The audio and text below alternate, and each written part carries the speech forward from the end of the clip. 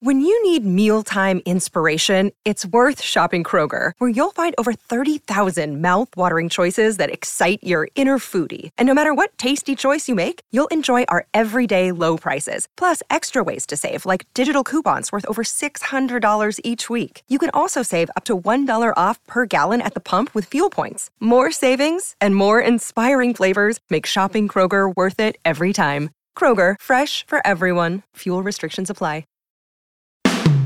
Today on Something You Should Know, does it really matter which shampoo you use, or are they pretty much all the same? Then color. Why is color so important? And do you see the same colors I see? I think if you could put your brain in my skull, but see something with my eyes, then it seems probably true that you would go, oh, you were calling that red? That's wild. That's not how I think of red if I think of my own idealized red. Also, what just might be in your basement or attic that could be worth money. And what you probably don't know about recycling, including what cannot be recycled. So for a plastic carryout bag, those shouldn't be in your curbside bins. They tend to clog the recycling machinery, get wrapped around other valuable items, and the facilities have to pay to shut down the line and cut out all the plastic films. All this today on Something You Should Know. If you have to hire someone, what's the best way? Referrals? Well, maybe that could work. But just because somebody knows somebody who knows you doesn't necessarily mean they're qualified. Or you could pull out that file of random resumes that came in during the last 6 months. Maybe there's somebody in there. Maybe. Now, if you're hiring, you need Indeed.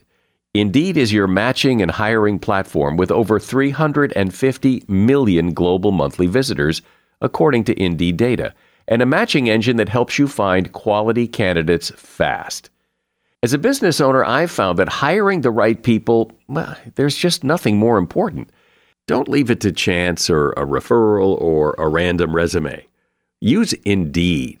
In the minute I've been talking to you, 23 hires were made on Indeed, according to Indeed data worldwide. Indeed's matching engine is constantly learning from your preferences. So the more you use Indeed, the better it gets. And listeners of this show will get a $75 sponsored job credit to get your jobs more visibility at Indeed.com/something. Just go to Indeed.com/something right now and support this show by saying you heard about Indeed on Something You Should Know. Indeed.com/something. Terms and conditions apply. Need to hire? Oh, you need Indeed. Something you should know. Fascinating intel, the world's top experts, and practical advice you can use in your life. Today, Something You Should Know with Mike Carruthers. Hi, welcome to Something You Should Know. I'm going to start today with something I've been thinking about lately. Every time I get in the shower and I see we have multiple bottles of shampoo in the shower, and I wonder, is there really any difference? Because some of those bottles cost a lot more than some of those other bottles. So I looked into it, and the answer as to whether or not all shampoos are the same is it depends on what you want from your shampoo. If, like me, all you want is clean hair, then it turns out it doesn't really matter much which shampoo you do, according to a study. In the study, samples of unwashed hair were collected and tested by washing them in a range of shampoos and then looking at them under a microscope to look at the surface of the hair and see if any dirt or oil remained. And the study found that all the hair samples, regardless of which shampoo was used or how much it cost, were equally clean after washing. However, some people like a thicker shampoo. Interestingly, thicker products do not work any better than the thinner brands, yet the general belief is that there is a connection between the thickness of the shampoo and the quality of the shampoo, and that encourages the shampoo industry to thicken their products. Well, those thickening compounds cost money, and that increases the price of the shampoo. In general, though, if what you want is clean hair, pretty much shampoo is shampoo, and getting a cheap one can save you quite a bit of money over the long run. And that is something you should know. Color is a big deal to people. We agonize over what color to paint a room or what color carpet to put down on the floor. We notice people's eye color, hair color, a beautiful blue sky, a pretty red dress, autumn in New England. The world is full of color, and we notice it and interact with those colors all the time. But why? Why is color so important? And do you see the same colors I see? How do colors affect people? Are there colors in front of us that we simply cannot see, but other creatures can? Adam Rogers has taken a look at color and our relationship to it. Adam is senior correspondent at Wired and author of a book called Full Spectrum: How the Science of Color Made Us Modern. Hey, Adam, welcome. Thank you very much. I appreciate you having me. So why is color so important to people? Why do we notice it? Why do we incorporate it into all areas of our life, from, the color on the walls to the flowers in the garden to everything? I mean, color's a big deal. Why? Yeah, that's fascinating, isn't it? Some of it is straight ahead aesthetics, of course, where we attach meanings to colors that are completely culturally dependent. Different colors mean different things to different people, and they mean things to individuals. They have colors that are our favorites for some reason, that have to do with our personal experiences and what we liked as a child and what we saw as a kid. But also, I think it's something much deeper than that. All living things use color as information as well as something aesthetic. We learn things about our environment from it. And, it's really easy when you get into evolutionary neuroscience to tell yourself just so stories about color vision evolved so that our primate ancestors could see red fruit against the green background of trees or something. It's probably not true because primates don't actually see color that well. Our color vision is kind of a fluke. But the point I'm trying to make is that color has what a lot of different fields will use this word, and they'll mean a lot of different things by it. It has salience. It has importance. We glean information about our environment around us from it. And so you can imagine that there's kind of some inbuilt process in our minds and our cognition that make color a way that we infer meaning about the world. Is color really that individual, or are there colors that pretty much everyone likes or everyone dislikes? So there's a ton wrapped up in that question. Some of it is, what colors do a lot of people like? So even if you do surveys of favorite colors, favorite in terms of the things that we would find most pleasing, that we would, as you say, have the cars painted that color. It's hard to know how much of those are revealed preferences and how much of those are marketed. Color's been so heavily marketed and been such an important piece of the way the stuff that human beings consume and buy, especially starting with the kind of late 19th century and into the 20th and 21st, as marketers became more and more sophisticated about trying to get people to buy new consumables. When the technology behind those consumables doesn't change that often, how do you try to convince somebody that something is new? The thing that they arrived at in the early 20th century was you could make it in a different color. And so there's some marketing push there. The most popular color, for example, for cars, if you just go by what color cars bought the most, is white. And it has been for years. And I find that really surprising, but I also think it's possible that's because a lot of them go to fleets. So it's hard to know whether that's because people really like white cars, or it's because fleets buy white cars because they're cheaper or easier to clean or easier to hose off or whatever, right? So it's hard to know which ones are more popular for people than others. And of course, those change over time. Every year, Pantone names the color of the year, and that's supposed to tell us something about what the national mood is or something. But I'm not sure that it really does, as much as it says something about just trends. And, when somebody says, websites, the color for your app should be blue because people find that trustworthy. Is that true? Is blue trustworthy, or is it cold? I don't know. But I do think that the deeper question there too is whether, when we talk about those colors, if I say blue and you say blue, if we're talking about the same blue. So it may well be that even if we both have a color that we'd identify in our heads as something that we find aesthetically pleasing, that we're both referring to kind of a different thing. And in fact, the way the mind builds color and then creates a language around those colors is so complicated and so hard to understand that entire chunks of the fields of linguistics and neuroscience have been built to try to both use color as a tool to understand the brain and then also understand the brain better to try to figure out how color works. Yeah, well, I imagine too that it makes a difference what the color is for. You might want a color on your wall, but that doesn't mean that that's a great color for your car. I mean, it really depends on the application. That's such a key insight, because when researchers who understand color and understand information theory and understand neuroscience go and, for example, interview people in their own languages and try to figure out which colors they have names for and which colors they don't. Just as a side example, in English, there's only one basic color term for blue. A basic color term is a word that only means the color. In English, we talk about blue, but in Russian, they have two basic color terms for blue, one referring to what an English speaker would call light blue and another one referring to what an English speaker would call dark blue. Why did they have different words for those colors? What level of information do they get from having those different words, and why do they need different amounts of information to talk about color? Something I've always wondered, and I think everybody has wondered, is are there colors that we just don't see? That other creatures, other species can see colors that we can't even imagine? There are a lot of living things out there that can see way more colors than we do. We're actually pretty terrible at seeing colors in a lot of respects. Insects and birds tend to see into the ultraviolet, and they see those as colors, things that are totally invisible to us. And a lot of reptiles can perceive infrared, a wavelength that we mostly just perceive as heat, but they see it as a color. But their experience of the colored world is totally different than ours, which I think is super exciting. How do we know that? How do we know that they can see colors that we can't see? If we can't see them, how would we know anybody else can see them? Yeah, isn't that frustrating? One of the ways is that you can figure out what their photoreceptors are, what peak wavelengths their photoreceptors are tuned to. So, for example, honeybees, you can dissect their eyes. You can figure out that they actually see a lot less of the things that we would call reds, and they see a lot more of the into the ultraviolet and spend more time in kind of the blue-green part of the universe.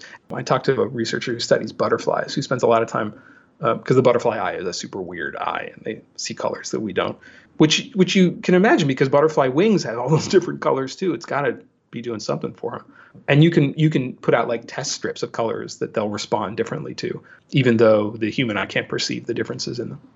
I've always wondered if the red I see is the red you see, that if I were looking at a red rose, but looked at it through your eye, would I see something entirely different than what I think of as a red rose?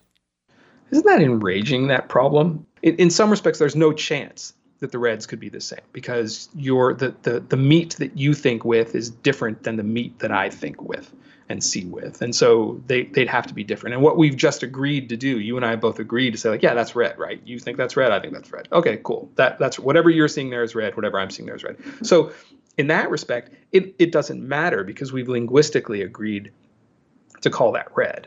It's only a problem. And this gets to be a problem. You see this as a problem with any couple of people who live in a house together trying to choose what color to paint the living room walls, as you've said, as one of them will say, well, that's more of a blue-green, and the other one will say, I don't know, I think that's more of a greenish-blue. And that's such a subtle distinction. I think about that a lot because there were two Crayola crayons in that 64 pack that we grew up with, that there was a blue-green and a green-blue, and I used to try to puzzle over like what made one a blue-green and one a green-blue. And there is a difference. And you might even be able, you and I might be able to look at those two paint swatches or whatever and say, yeah, those are different colors.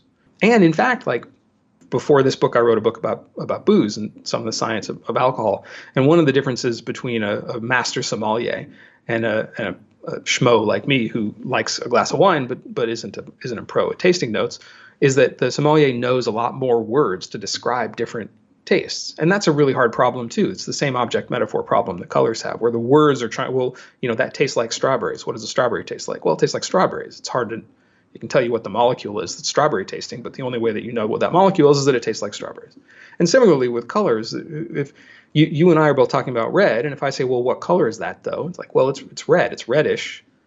Are they different reds? Maybe, but we're going to just agree for the sake of argument, I suppose, that we'll both call it red and move on. I think if you saw them, if we could somehow, like, you could put your brain in my skull but see something with my eyes, then it seems probably true that you would go, oh, you were calling that red? That's wild. That's That's not how I think of red if I think of my own idealized red. Yeah, but would I say that's my blue, or would I say, geez, I've never seen that before? You probably don't say that's my blue. That range of difference isn't really there. I will say, if you do a test where you shine a colored light into a person's eye, and you give them controls of the knobs for what light that is, and you tell them to choose the perfect yellow. So you say, okay, tune the knobs, so not greenish and not bluish, but yellow, just yellow, a perfect yellow. People, and you do that with hundreds of different people. You give them a chance to do that. They'll all choose about the same yellow. But if you ask them to do the same thing with a green, so not yellowish and not bluish, but green, getting into that GRU region of space again, their answers vary. It's a huge variation. So even right there, you can see that some colors maybe we'd have more agreement on than other colors. And that's due to just quirks of the system. Color is the topic on the table, and my guest is Adam Rogers, senior correspondent at Wired and author of the book Full Spectrum: How the Science of Color Made Us Modern. Many of us have those stubborn pounds that seem impossible to lose, no matter how good we eat or how hard we work out. My solution is PlushCare. PlushCare is a leading telehealth provider with doctors who are there for you day and night to partner with you in your weight loss journey. They can prescribe FDA-approved weight loss medications like Wegovy and Zepbound for those who qualify. Plus, they accept most insurance plans. To get started, visit plushcare.com/weightloss. That's plushcare.com/weightloss. Another day is here, and you're ready for it. What to wear? Check. Breakfast, lunch, and dinner? Check. Planning for what's next and how to save for it? That's where Bank of America can help. For your financial to-dos, Bank of America has experts ready to help get you closer to your goals. Get started at one of our local financial centers or 24/7 in our mobile banking app. Find a location near you at bankofamerica.com/talktous. What would you like the power to do? Mobile banking requires downloading the app and is only available for select devices. Message and data rates may apply. Bank of America NA, member FDIC. So, Adam, we hear things like, this is a calming color. This is an anxiety-provoking color, as if colors generally have an effect on people. Do they? Or, there was that thing about, if you paint prisons pink that, that calms prisoners down. What about that? Yeah, that's all. Sometimes that's described as chromotherapy as well, where they'll try to use it for therapeutic reasons. I will say my read of that science is that, no, it's probably not true. But I will say, a thing that maybe would make you at least intuitively figure that's probably not right are the different cultural uses for colors, the different cultural symbolisms. And just as a straight example, like the color white in some Asian cultures is much more associated with funerals and grief than it is with the sort of purity and virginity that it often is in Western cultures, right? So totally different color meanings. Even in North American culture, until the sort of late 1800s, all the symbolism about pink was masculine and very macho, and then it sort of transitioned in the late 19th and early 20th century into being seen as something that was a more feminine color. But there is this sense, and we've heard for a long time, that if you walk into a room that is earth tone, that's a more calming, natural environment, as opposed to walking into a room that's painted bright pink, which is going to be more shocking and alarming. That humans, because we are of this earth tones calm us down. And is that all gobbledygook? You used a couple of interesting words there. You were talking about sort of earth tones and being sort of darker and more subtle, and then a bright pink. But brightness and saturation and kind of value of color, that is how much color is there and how bright is it, are actually different phenomena of color than the hue itself, than the wavelength of the color. It's harder to imagine a bright earth tone, I guess. So it may well be that it's sort of the amount of light and the amount of saturation that we're talking about rather than the color itself. I think probably you and I would agree that if you and I walked into a room that was all painted in many, many very bright shades of pink, we would find that much more unsettling than if we were in a room that was painted with earth tones. But I also think that that's because of our acculturation to what we think the meanings of colors are. And that, in fact, even within my lifetime, a room painted in avocado green and orange would have been seen as a very calming and fashionable and relaxing living space, whereas if I walked into it now, I would find it kind of aggressively ugly. It does seem that humans have a unique relationship with color in the sense that we value color. We attach value to certain colors. We want to be surrounded by certain colors. We admire other colors. And other species don't seem to have anything like that relationship, at least as far as I can tell.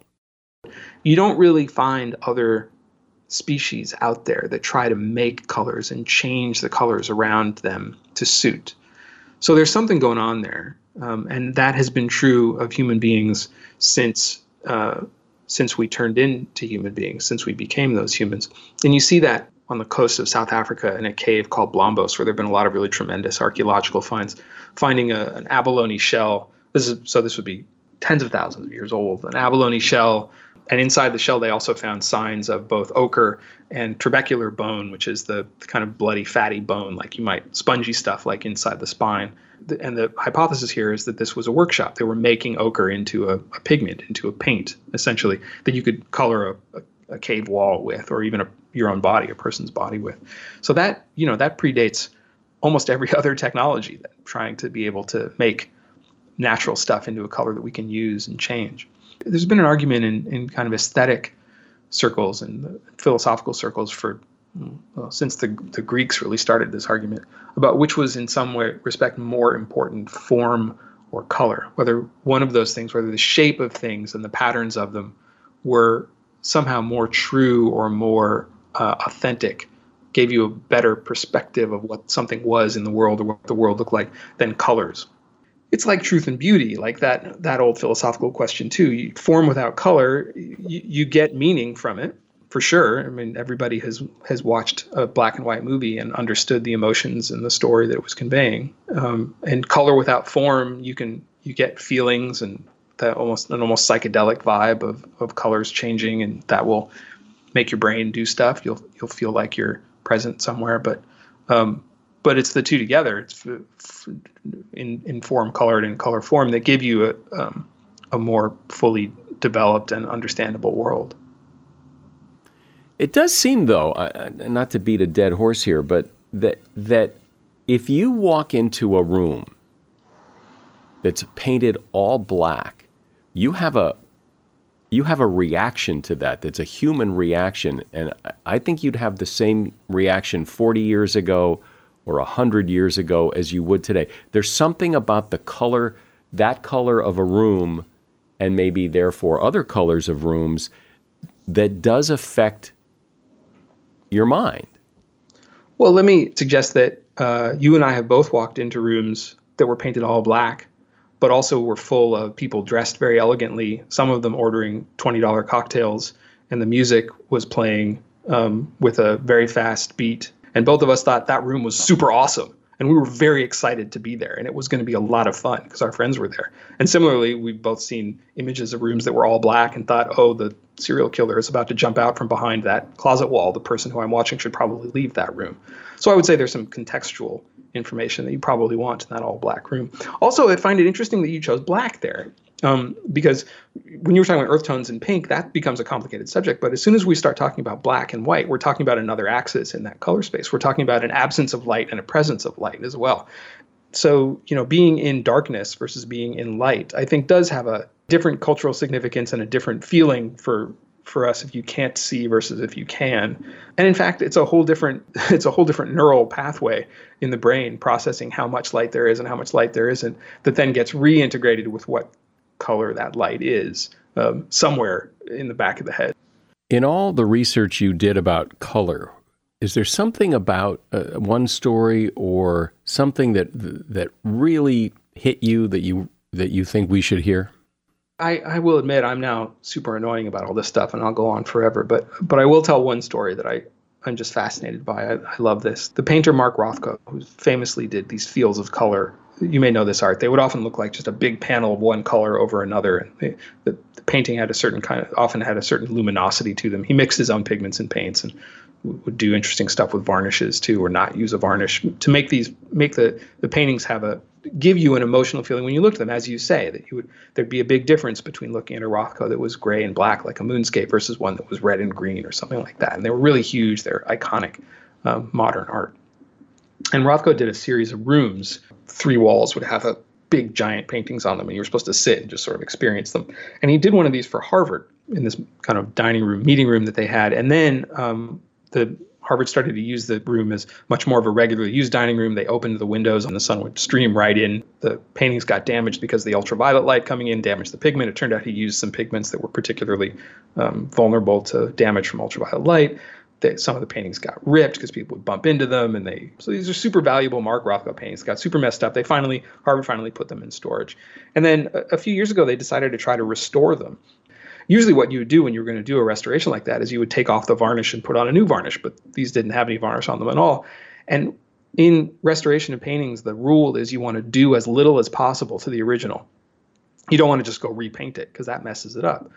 So when they tried to show the paintings again, they had this problem. They didn't know what to do about it because they couldn't fix the paintings, but they also didn't look the way they used to. So what the researchers who were working on it did is they decided to use digitally projected light. What they were going to do is shine light onto the paintings so that they would look like they used to.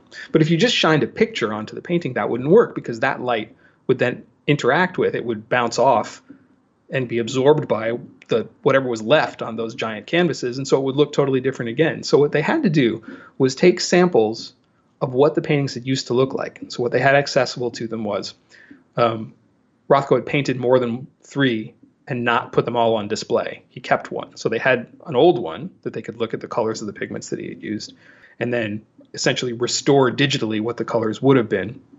And so they went through all this process where they could figure out, okay, here's what color we're trying to get to. And then they could kind of subtract the color that was already on the canvases from the color that they wanted. And this is a process that your mind and your eye do all the time, is try to subtract the color of the illuminance, the light around something, from the thing that you're actually seeing so that you can infer essentially what color the thing actually is. And the best example I can give you for this, just in parentheses, is if I show you a picture of an egg under red light, that egg is going to look red. But you're going to know, unless there's some cue that says it's Easter, probably because there's red everywhere else in the image, that that's actually a white egg, because we know what color most eggs are, even though some eggs come in brown and speckled and all that stuff. I know all that. But basically your brain will do what a video camera would be white balancing, right? We'll say like, okay, I get it. That's not a red egg. That's an egg. And the light is red. So here they had to do that actively. They had to say, we're going to shine a light on the paintings using a digital projector, mapped to all the different regions of the paintings, because there were kind of figures in front. There was like big purple gateways in front of big kind of dark red backgrounds. We're going to shine light on it that will change the way the painting looks so that it looks the way it used to when Rothko originally painted it. And they put those on display. They actually were able to figure out how to do it and shine the digital projectors on it. And the thing that was most popular about the display, apparently, because these are big epic paintings, they sort of make the size of a room. And when they finally showed them again, people would arrive to be looking at the paintings at about 4:00 when they would turn off the projectors. So they'd be able to see the difference. You'd be able to see this artificial recreation of what the Rothkos used to look like. And then they would turn it off, and you'd be able to see what the Rothkos look like now, which is also not what the Rothkos used to look like. I love that, the kind of obsession of detail of how color works and trying to understand how the brain and the eye perceive color, and then taking advantage of that to remake an artistic experience. Well, when you stop and think about how important color is on so many different levels, how important color is to people, it's really interesting to get some insight into why that is and how it all works. Adam Rogers has been my guest. He is a senior correspondent at Wired, and the book is called Full Spectrum: How the Science of Color Made Us Modern. And you'll find a link to that book in the show notes. Thank you, Adam. Thank you for being here. As a listener to Something You Should Know, I can only assume that you are someone who likes to learn about new and interesting things and bring more knowledge to work for you in your everyday life. I mean, that's kind of what Something You Should Know is all about. And so I want to invite you to listen to another podcast called TED Talks Daily. Now, you know about TED Talks, right? Many of the guests on Something You Should Know have done TED Talks. Well, you see, TED Talks Daily is a podcast that brings you a new TED Talk every weekday in less than 15 minutes. Join host Elise Hu. She goes beyond the headlines so you can hear about the big ideas shaping our future. Learn about things like sustainable fashion, embracing your entrepreneurial spirit, the future of robotics, and so much more. Like I said, if you like this podcast, Something You Should Know, I'm pretty sure you're going to like TED Talks Daily. And you get TED Talks Daily wherever you get your podcasts. Recycling has become part of everyday life for most of us. You throw your trash away in one bin and you put your recyclables in another. And after the things that you recycle leave your house, what happens? Is everything really recycled into something else? Or does a lot of it end up in a landfill right alongside your garbage? What things that you may be putting in your recyclable bin are not really recyclable? All these questions are important for all of us to understand, and here with some expert insight into how recycling really works is Jenny Romer. She is an attorney and leading expert on single-use plastics, and she's author of a book called Can I Recycle This? A Guide to Better Recycling and How to Reduce Single-Use Plastics. Hi, Jenny. Welcome to Something You Should Know. Hi, thanks for having me. So I like to think that the things I put in my recycle bin are, in fact, recycled into something else, but I know they're not all. What percentage of plastic, for example, is actually recycled? Well, only about 9% of plastics ever produced have been recycled. So we have a major problem with plastics recycling in the U.S. And what about the other things that we think we're recycling?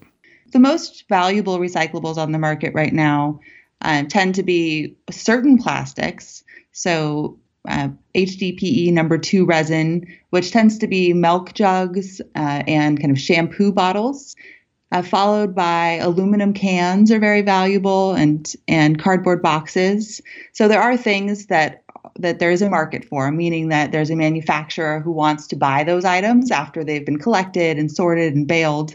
But for a whole lot of other plastics, there really isn't someone on the other end who wants to buy them most of the time. And so what I really get into is the logistics of how recycling machinery works once you put it in your bin and it goes to a recycling facility, how it gets sorted out, what problems can happen there, and then whether there's an end buyer who wants to purchase those items. So really looking at recycling in a different way. Yeah, well, isn't it true that a lot of the market for recyclables is gone, that China used to take a lot of it and now they don't, and a lot of it just ends up in the landfill anyway, and in many ways we're kind of going through this exercise for not a whole lot of reason? I see it as a good thing that China has stopped taking a lot of our low-value plastics. Really, they put a contamination cap. They said we'll only take plastics if there's only 0.5% contamination, which is kind of impossible in our current system. So essentially, they stopped taking all of our low-value plastics. And some places are still taking it, but those other countries really don't even have the infrastructure that China had in the first place. And there were a lot of humanitarian and environmental concerns there. But I see it as a good thing that now we're kind of forced to talk about it, because before those plastics were being accepted, and we weren't really talking about what happened next. So you've mentioned pretty much exclusively plastic. What about paper? What about newspapers and cardboard and stuff like that? There still is a market for a lot of paper. It depends on exactly what paper you're talking about, but magazines, newspapers, cardboard, there is a market for that. A little bit less because China was taking that as well. But we do have a domestic market for that. And cardboard is interesting because it really fluctuates quite a bit. And so there's even so much of cardboard can be so valuable that there has been a problem with cardboard poaching because businesses would put cardboard out on the curb.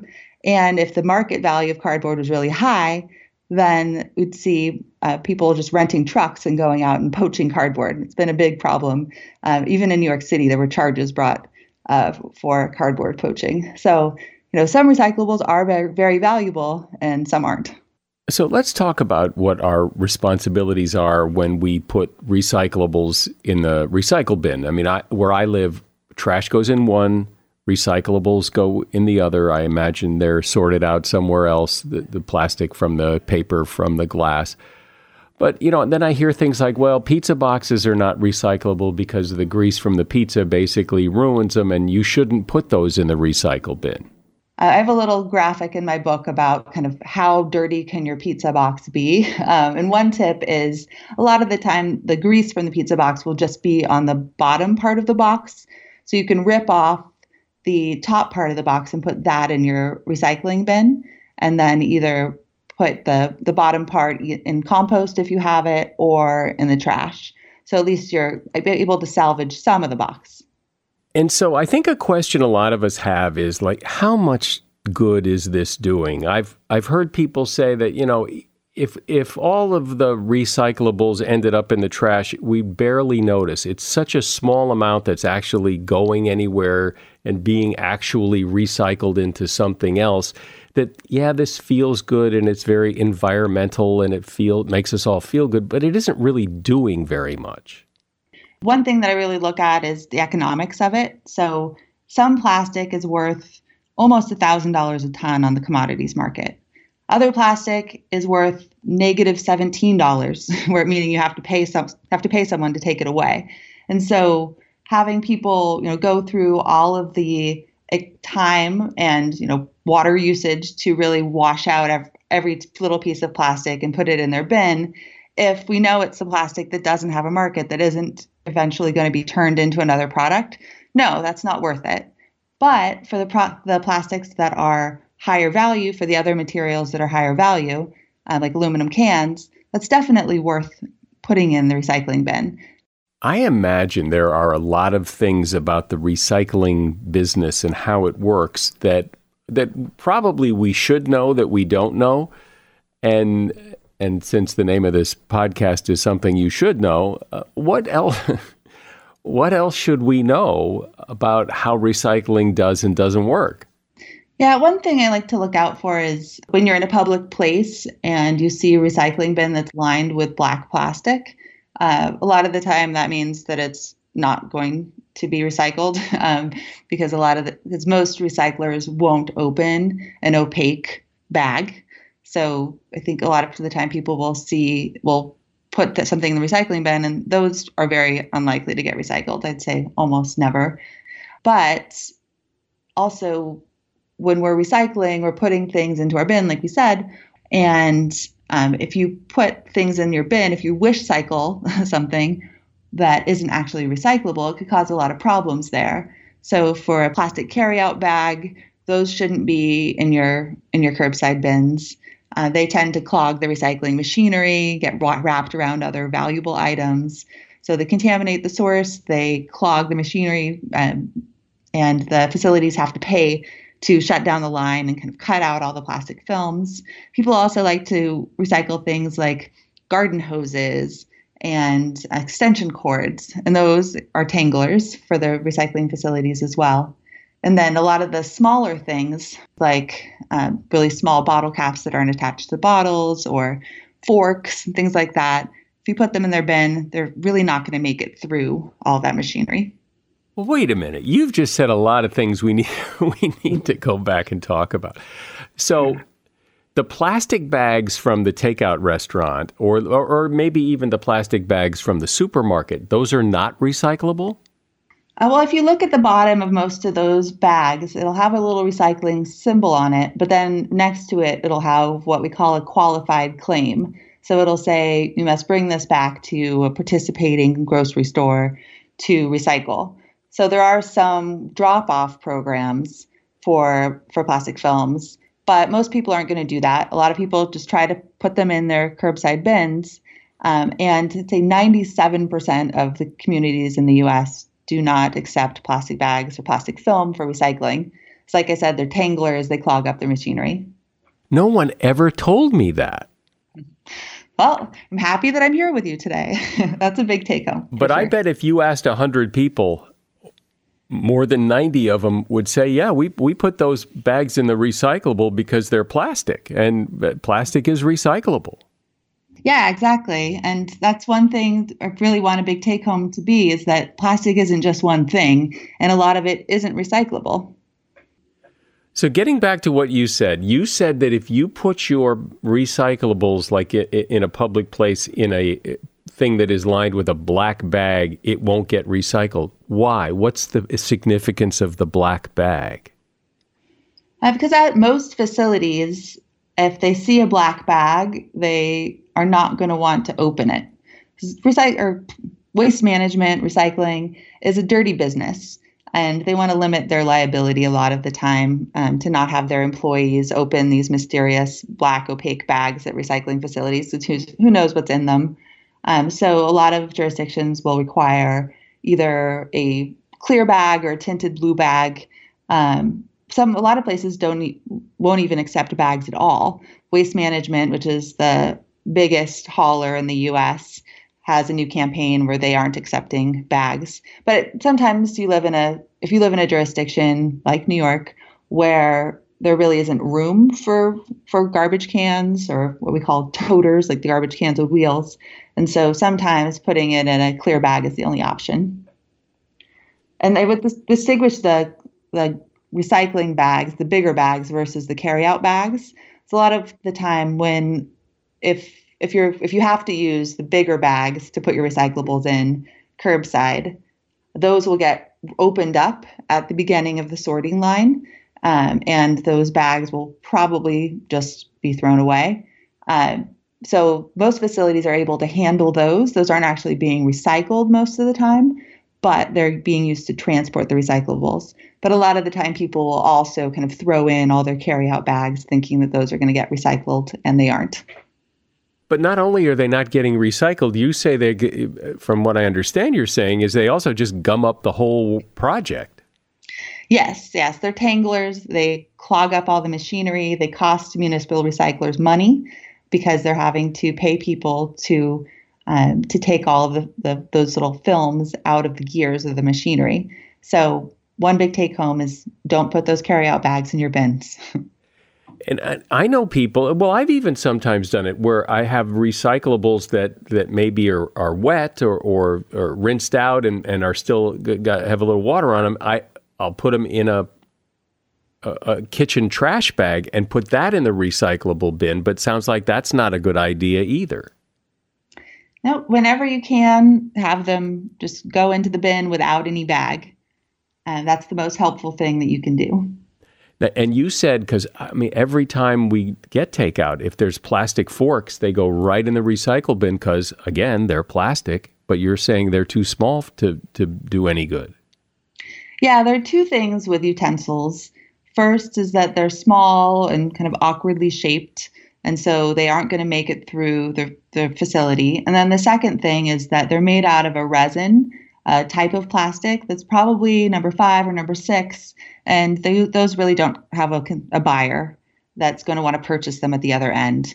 So I would put my plastic utensils just straight into the trash and not have them take that kind of long roundabout way to the landfill.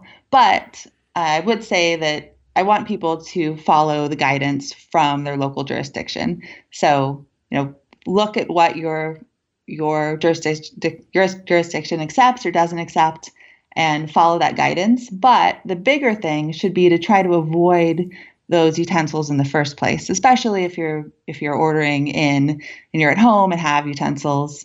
And that's one thing we're trying to work on with policy as well, is having a more clear way to be able to tell the restaurant that you're ordering from whether you want utensils, and if you want one fork, then being able to say that versus just getting a whole bag full of various things.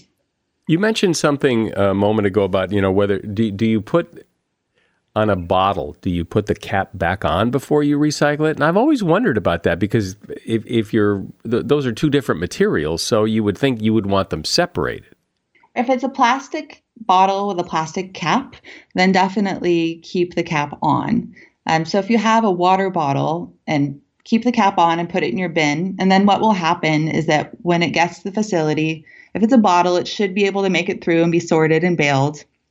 And then when it's sold to the manufacturer, what they will do is shred all of that plastic, and then they will do a float sink test. So the caps are generally made from number 5 plastic, that's polypropylene, and that'll float to the top.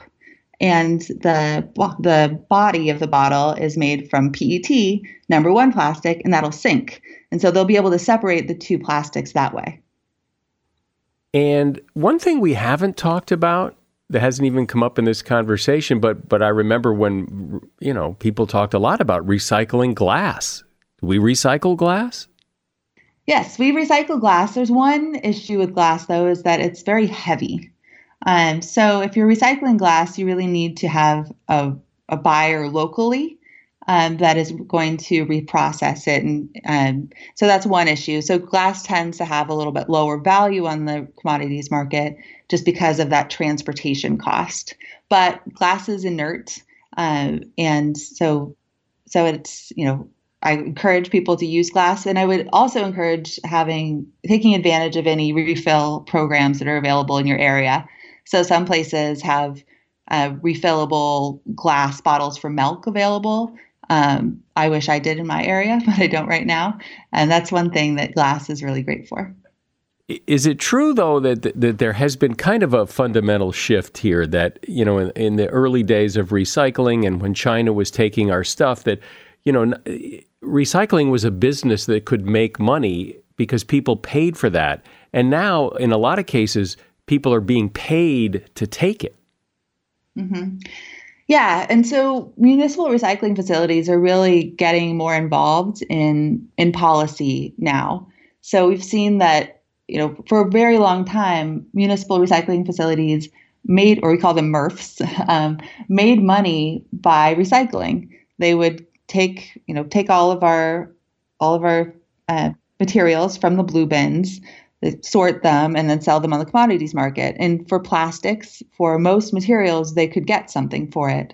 And so there's been really a fundamental shift from selling those commodities to having to pay to have them landfilled or incinerated or shipped for a much lower value.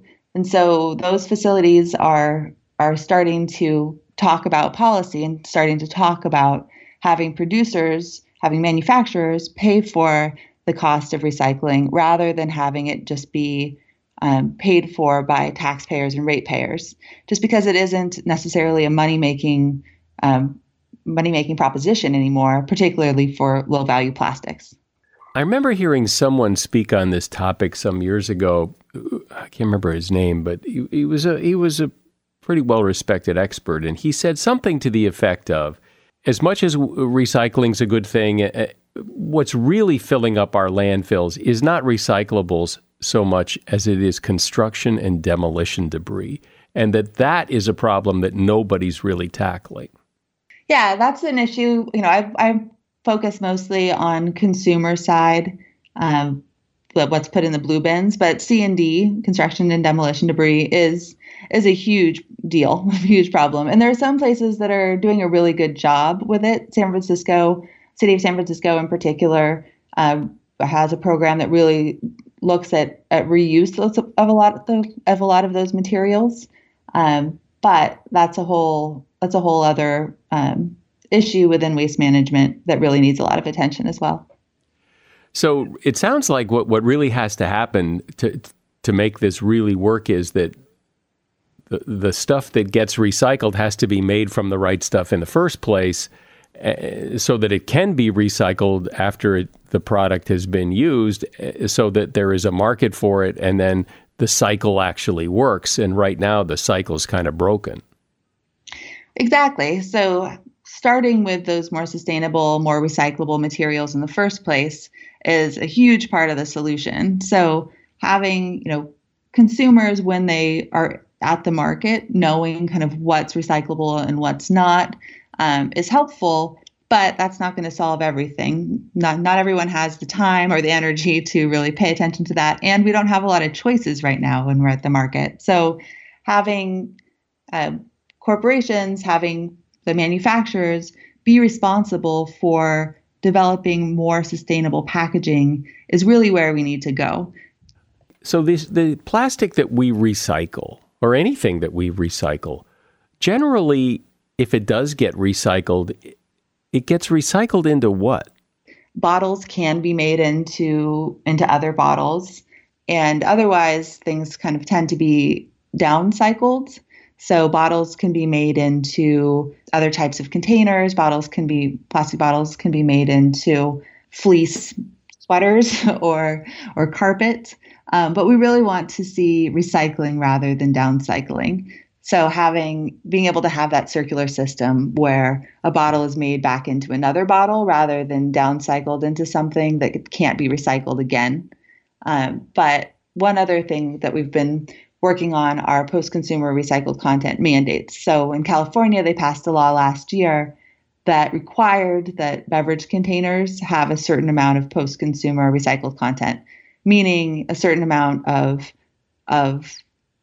bottles that have been put into a curbside bin and then made into a new bottle. And so that really creates end market demand for that material. Well, this has been really informative. I mean, I like to think of myself as somebody who's, kind of in the know. I know what's going on, but there's a lot of things you've said that I had no idea about what to do and not do when it comes to recycling. So this has been great. My guest has been Jenny Romer. She's an attorney and expert on single-use plastics and author of the book, Can I Recycle This? A Guide to Better Recycling and How to Reduce Single-Use Plastics. There's a link to her book at Amazon in the show notes. Thank you, Jenny. Thanks so much for having me. You never know what could be tucked away in your attic or basement that could be worth some money.